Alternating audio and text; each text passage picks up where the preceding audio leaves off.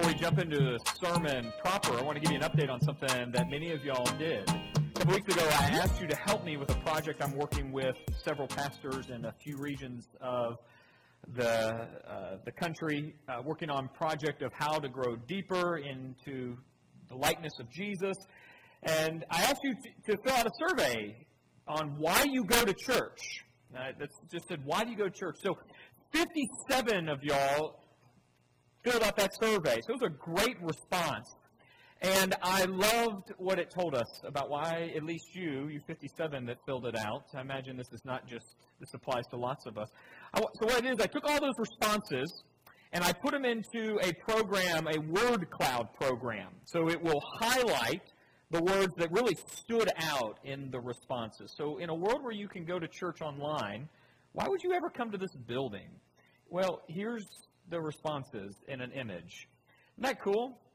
So why go to church? You can see some of the words that begin to stand out that you gave. God, together, family, people, love, faith, worship. There's encouragement there.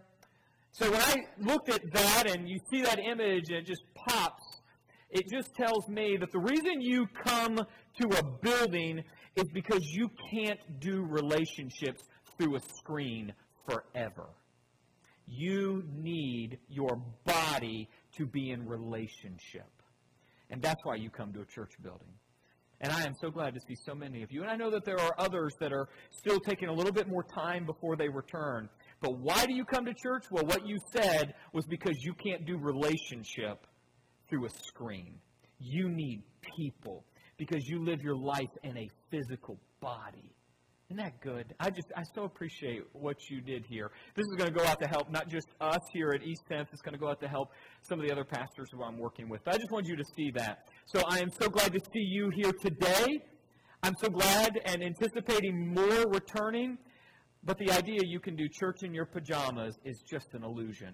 We need each other. And you knew that. And when you were given the opportunity to say so anonymously, you did. All right. So I just wanted to give you that update. So good. All right, let's go back. Let's go to the next slide, just the cover slide. And now we'll start the sermon proper. Because I've been thinking a lot this week about life-changing events. Life-changing events. You remember the moment you got keys to the car? Remember the first time you drove without your parents? I'm hoping all of you have experienced that, those that can. Like Toes, you experienced that. Yeah, you did. All right. Billy over here, I know you experienced that. Life-changing event. Some of you took advantage of it but more than others.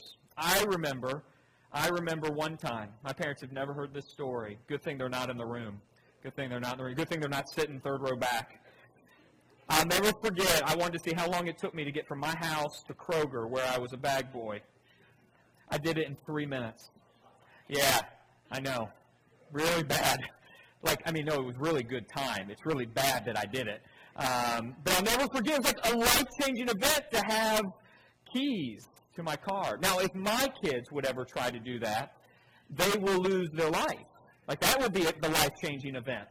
But I just never forget that life-changing event, getting your keys to the car. Or maybe when you got accepted to college. That could be a life-changing event. Or when you said, I do.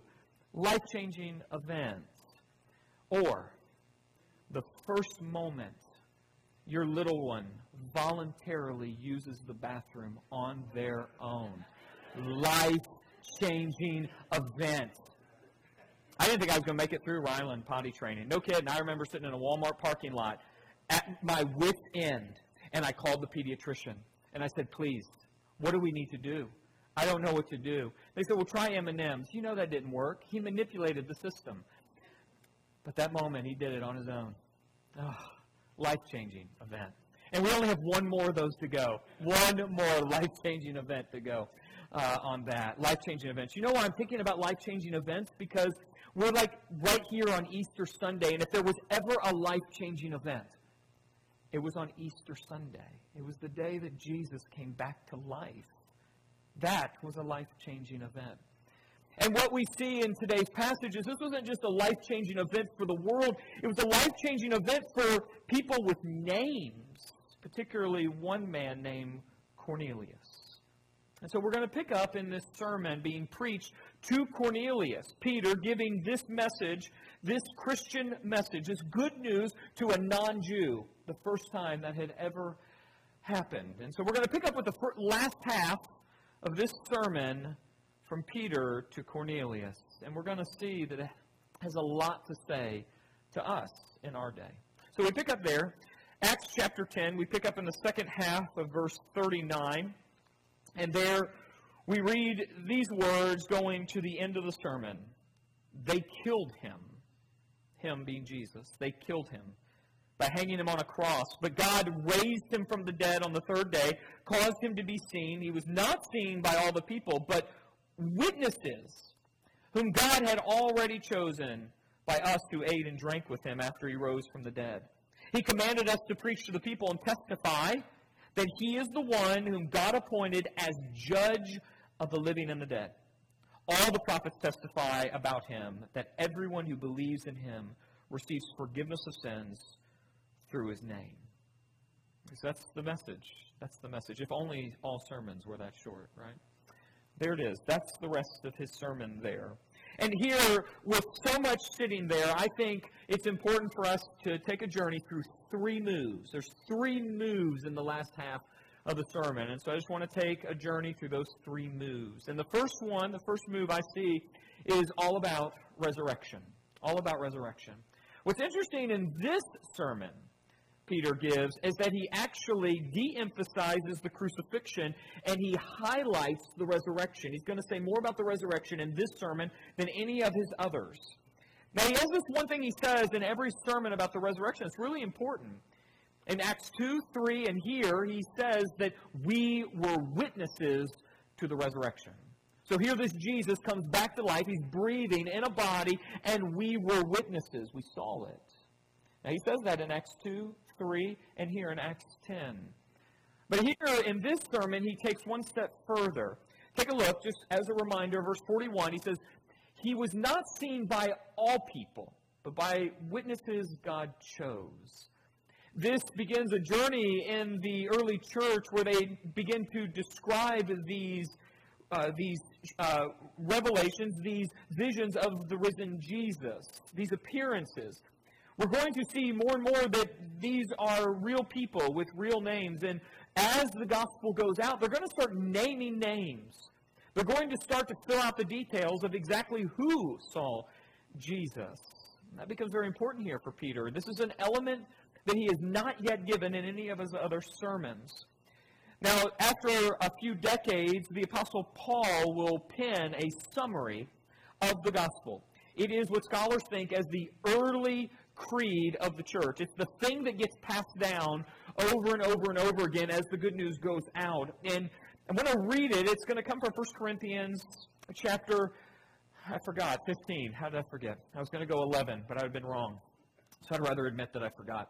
1 Corinthians 15, verse 3 and 8, over half of it, has everything to do with the witnesses. Take a look at what Paul writes here. For what I received, I passed on to you as of first importance, that Christ died for our sins according to the Scriptures, that he was buried, that he was raised on the third day according to the Scriptures, and that he appeared to Cephas and then to the 12. And after that, he appeared to more than 500 of the brothers and sisters at the same time, most of them whom are still living, though some have fallen asleep. Then he appeared to James, then to all the apostles, and last of all, he appeared to me also as to one abnormally born. Over half of that passage is all about the people that he appeared to. And this wouldn't be a flippant list. If I get up tomorrow and I declare that Ronald Reagan has risen from the dead and he is now our current president of the United States, you may think a lot of things about me, but you probably won't think I'm a threat to society. You may call me crazy, but you probably won't put me in prison. But in the early church, when these early Christians go around declaring that a man has come back from the dead and he is the true king, it was a direct claim in opposition to the claim of Caesar of Rome. They are claiming now a new king. So for me to declare Ronald Reagan alive is no threat to anybody. I have nothing to lose, only but my reputation. The early Christians had everything to lose. So when these names start getting put down publicly, they had everything to lose. Most of the early apostles lost their life because of their faith. They were killed because they believed Jesus had come back from the dead. It'd be odd for one person to die for a lie. For a whole group of people to die for a lie? Well, that would be crazy. For 500 people to lose their life to a lie? That wouldn't be, we wouldn't think that normal. The fact that these people are declaring publicly and their names written down specifically that Jesus came back to life is evidence that Jesus actually came back to life. And they were willing to put their reputation and their life on the line to declare it. And then you have these 500 people. Well, what if it was a hallucination? Most people don't have the same hallucination. They usually have different ones. If you start tripping out on something, you're probably going to see something different than your friend who's on the same thing. People don't have similar hallucinations. And yet here, a group of people, those that would have known each other, are claiming to have seen the same thing. This is evidence that he actually rose from the dead. They are claiming it. They're putting their name on the line. Well, it's not just that they saw Jesus come back to life. It's a little bit more. You see, there's another part of verse 41 that becomes very important for us. It's going to have a lot to say to your life today. Verse 41, the next part of verse 41 is this. These witnesses ate and drank with him after he rose from the dead. This is a very important point Peter wants to make. That these people who saw Jesus saw a real person with real flesh. And he appeared as a real person to real people, so much so that they shared a meal together. Now, in the gospel accounts, there are a few accounts of Jesus having a meal with his disciples post-resurrection. I imagine the one that Peter is thinking here is that moment Jesus had breakfast with his disciples, that moment he appears to them in the room. It's that famous passage, John 20. Take a journey through that passage with me. I want us to see something very important for us. Here it is. This is how John records it. John 20, verse 24 through 28. Now Thomas, also known as Didymus, one of the 12, was not with the disciples when Jesus came. So the other disciples told him, "We have seen the Lord." But he said to them, "Unless I see the nail marks in his hands, and put my finger in the nails, where the nails were, and put my hand in his side, I will not believe." Now a week later, his disciples were in the house again, and Thomas was with them. Though the doors were locked, Jesus came and stood among them and said, "Peace be with you." And then he said to Thomas, "Put your finger here. See my hands. Reach out your hand and put it into my side. Stop doubting and believe." And Thomas said to him, "My Lord and my God." Then soon after that, they share this meal at the seaside, and they ate fish together. One of the most striking things about this account is that Jesus still has scars. Jesus still has scars. You know, we talk about the afterlife as a place where there's no more pain, no more suffering, almost like there's no more memory. No. You see, when Jesus comes back in a real body, a resurrected body, radiating, pulsing with glory and power, you know what still exists on that real body? Scars. That tells me this. I want to just make sure we're clear on this point. Jesus' resurrection did not eliminate the history or the memory of the cross, but transformed it into a sign of love and glory. In short, the resurrection did not erase the past, but redeemed it. Your past does not go away. It gets remade. And the fact that he carried scars tells us that the resurrection doesn't remove your past suffering. It remakes it. But the scars are still there in the resurrected Jesus, and Thomas still touches them. He touches his feet. It's really important for us. Just log that away. Just keep that logged away. But what would any of this have to do with a Roman centurion, this Cornelius? So a Jewish teacher dies, and he comes back to life, and he has breakfast with his disciples. What does that have to do with a man of power, like a centurion soldier, a man like Cornelius? What in the world does that have to do with him? Well, that next move is what it has to do with Cornelius. It's the next move. It's this move. That not only did Jesus appear to many witnesses, even ate with them, he is going to be judge of the living and the dead. Sounds very odd to Cornelius, I'm sure. Remember, this is a Roman centurion, a man with power. You mess with this man puts you on a cross. That's what power means to a Roman. Power to a Roman means you mess with me, I mess with you, I win. That's what power means in the Roman world. It means you have more strength, more military backing behind you than you have. That's what it means in the Roman world. It means you hold sway. You hold it on the legal front, the economic front, the military front. You win. And to hear that a man crucified would be judge of the living and the dead would make no sense to this man.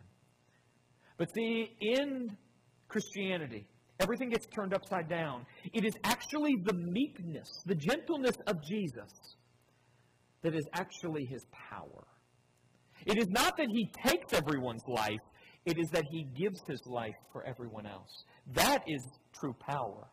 And so when John the Apostle, at the end of the Bible, has this vision of power and glory and strength, he doesn't see a lineup of bazookas. He doesn't even see a roaring lion. He sees a lamb slaughtered in power and glory. This makes no sense. But it's actually the song sung in the heavens over and over and over again. You might think that gets boring to sing the same song over and over again. That's because we've grown old in our sin. Go watch a toddler want to do the same thing over and over and over and over. Why? Because they never get tired of joy. Sin removes that part of us. For a child, you can do the same thing for the rest of your life and find the same amount of joy. It's why we'll be singing the same song over and over. There'll just be great joy like a child doing something fun. And here's the scene. I want to read it at length. I don't want you to miss it. Here's the scene. When you think judge, you carry this image. Here it is. Revelation 5, 1 through 12. We're taking an excerpt here. John says this, I saw in the right hand of him who sat on the throne a scroll with writing on both sides and sealed with 7 seals. And I saw a mighty angel proclaiming in a loud voice, who is worthy? I wish we would have sang a song about this. That would have been great if we would have sung a song about this. Who is worthy to break the seals and open the scroll? And then I saw a lamb, looking as if it had been slain. It's standing at the center of the throne, encircled by the 4 living creatures and the elders, and they sang a new song saying, you are worthy to take the scroll and open its seals because you were slain. And with your blood you purchased for God persons from every tribe and language and people and nation. You have made them to be a kingdom of priests to serve our God, and they will reign on the earth. And then I looked and I heard the voice of many angels numbering thousands upon thousands and 10,000 times 10,000. And they encircled the throne and the living creatures and the elders in a loud voice. They were saying, worthy is the Lamb who was slain to receive power and wealth and wisdom and strength and honor and glory and praise. Those are words you reserve for people that carry lots of strength, that can destroy nations. But in the order of the kingdom of God, those terms get associated with the one who gave his life. It is he who is strong. He is the one who is judge. And just in case you would miss all of this in this vision, there's this moment that Paul just writes it about as clear as you can get. Here it is. This one's a little scarier. Here it is, 2 Corinthians 5:10, for we must all appear before the judgment seat of Christ, so that each of us may receive what is due for the things done while here in the body, whether good or bad. So those things that we do when no one else has seen them, the thoughts running through our head that no one gets to hear, all of it will be given an account for it. You have to give an account for all of it. You don't get away with secret stuff. The kingdom of God is not a place of secrecy. It's a place of revealing. It's a place where everything is transparent. You and I will stand in front of Jesus. That lamb slain, the one full of glory and power and honor, the one worthy, we will stand in front of him. You and I can talk about freedom all day long as if we get to do whatever we want. There is a day where that will end. There is a day where that will end. You know that's true anyway.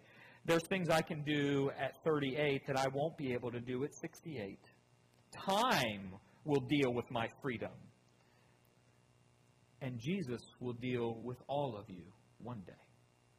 Now that can be a bit scary if you don't know him. But if you do, it is all is well. You see, the thing about being judged when you're this kind of judge is that this is not a judge who is mean or unfair or capricious, someone who is arbitrary in their judgments. It's in that third move now in this sermon that Peter gives where he explains the kind of judge Jesus is. He's a judge that will accept everybody that comes to him. Did you see it in verse 43, that third move? Here it is, just so we're clear. Everyone who believes in him receives forgiveness of sins through his name. Everyone. You don't miss out. It doesn't matter the color of your skin. It doesn't matter your health. It doesn't matter your income. It doesn't matter what language you speak or what country you came from, what deformity you were born with or how great an athlete you are. Everyone comes and is welcome at the table of the Lamb. Everyone in his name. Now, why would it be his name? Doesn't this seem a bit exclusive, right? I mean, why not Muhammad? Why not in the way of Hinduism? Why not some other way? Why not in your way? Why not in the liberal way? Why not in a conservative way? Why not in another way? Because conservatives didn't die and come back to life. Buddha did not die and come back to life. Muhammad has a grave. Jesus is the only one who died and came back to life and is now reigning. So if you want life, if you want peace, you've got to go to the one who has it. What beggar goes to another beggar and asks for food? The beggar goes to the one with bread. And so everything is in his name. And who? Everyone. You remember last week we talked about how inclusive Christianity is? How it is the most diverse religion in the world? I just want to make sure we get that. Here's what Paul says, Colossians 3:11. Here there is no Gentile or Jew, circumcised or uncircumcised, barbarian, Scythian, slave or free, but Christ is all, and is in all. And so here, Cornelius, this man who had been barred from the promises of God, at this moment through Jesus, the judge of the living and the dead, the one who came back to life and appeared to witnesses and ate with them, he is the one offering life now to this non-Jew, this man who probably carried lots of sins in his past. Now he's invited to come. And with that, open the way for every non-Jew. I'm assuming, looking at you, all of you are included. We all now get to be part of the promises. What a day. What a moment where everything changed. So what did Cornelius do with all that? Well, here it is. Acts 10:46, last half of 46 through 48. Then Peter said, surely no one can stand in the way of their being baptized with water. They have received the Holy Spirit just as we have. And so he ordered that they be baptized in the name of Jesus Christ. What did they do? They believed and they were baptized. That's what they did. And in that, the gospel opens into the world. That's really good news. I'm so glad this passage landed on Easter Sunday. All about the resurrection. These three moves. A resurrected Jesus who appears to witnesses, the judge of the living and the dead, and the one who accepts everyone in his name. So there's two applications I got out of this. Like two things that really hit home. One's pretty quick because I figure you're going to bank on me saying something about this.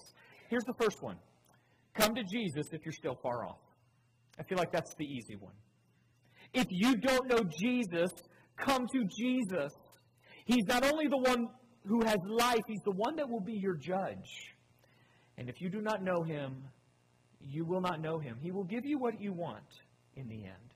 C.S. Lewis has this famous way of saying the way heaven and hell will work. One day in heaven, heaven will be full of people to whom God said, to whom they said to God, your will be done.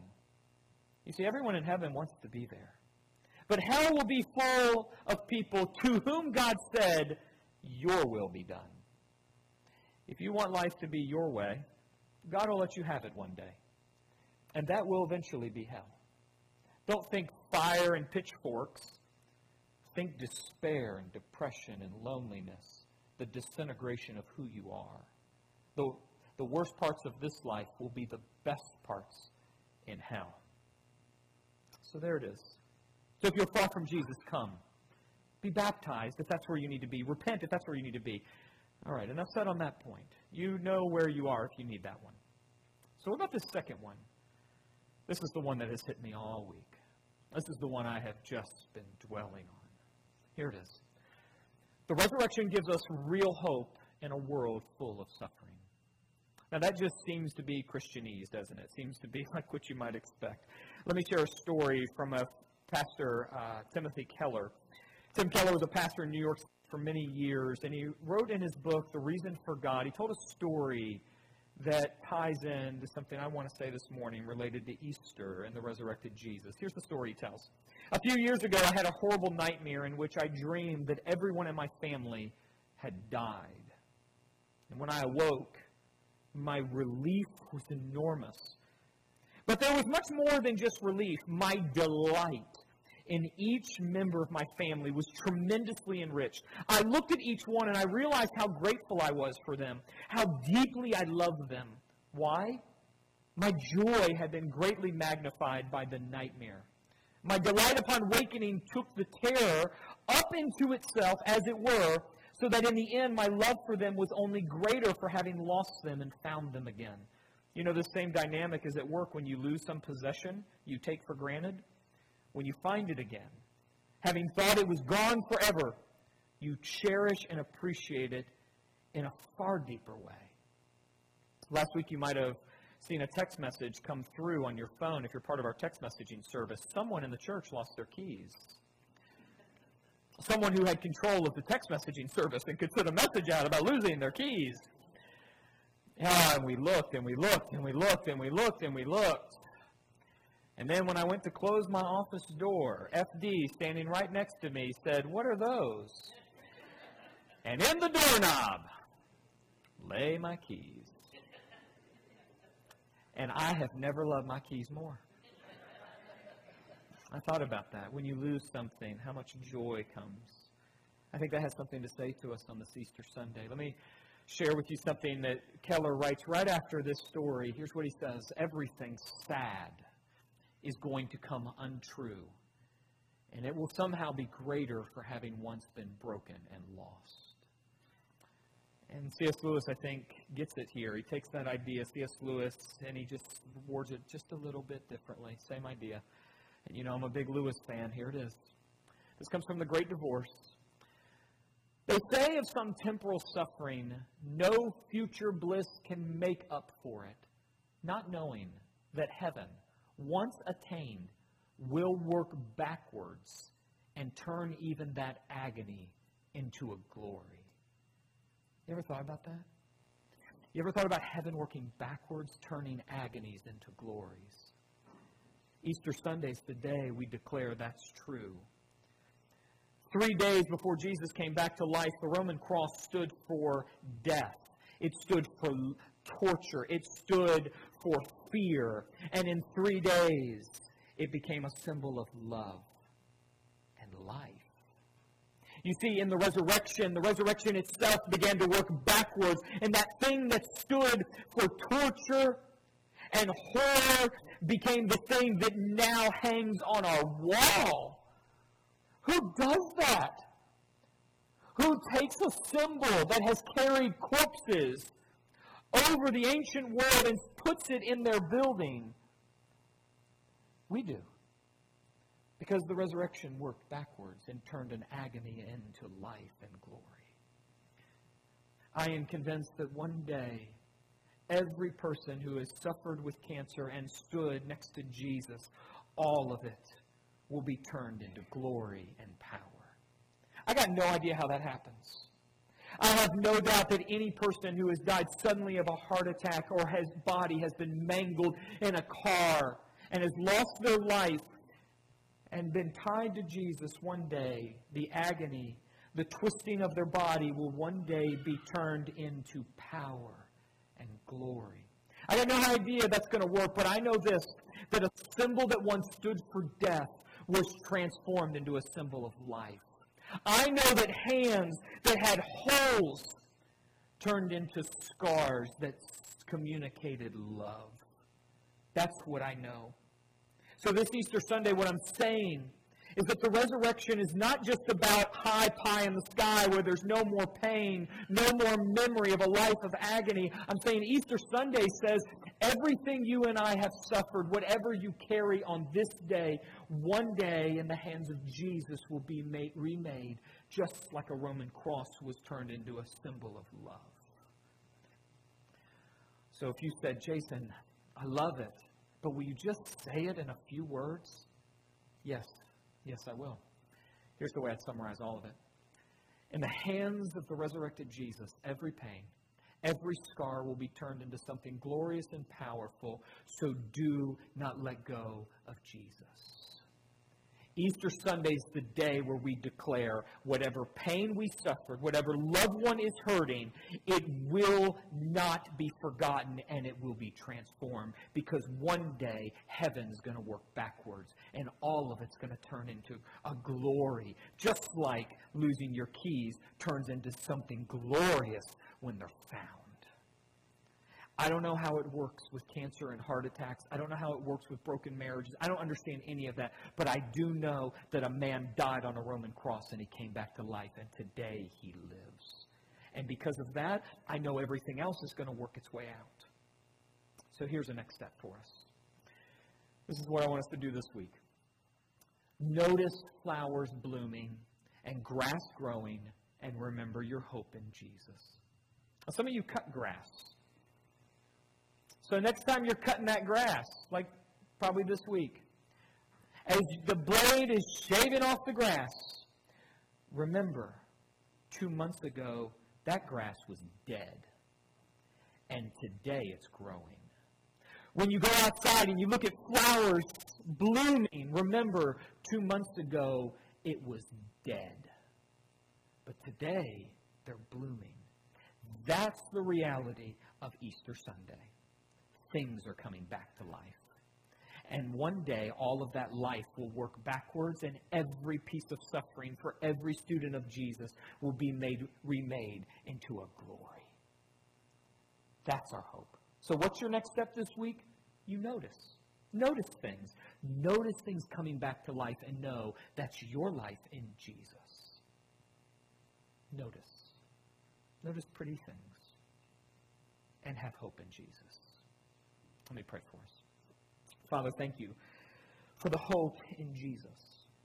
And so we take notice of you bringing the world back to life in nature this week. And we know it is a testimony of the reality of Easter Sunday. And that all things that are agonizing will be remade into glory. And all the scars we will carry will be symbols of love and forgiveness and life and mercy, all in your kingdom. We carry them like our Savior carried them. And we are so thankful we have hope. So for every flower and every blade of grass, give us hope. And would you give us strength to never let go of Jesus?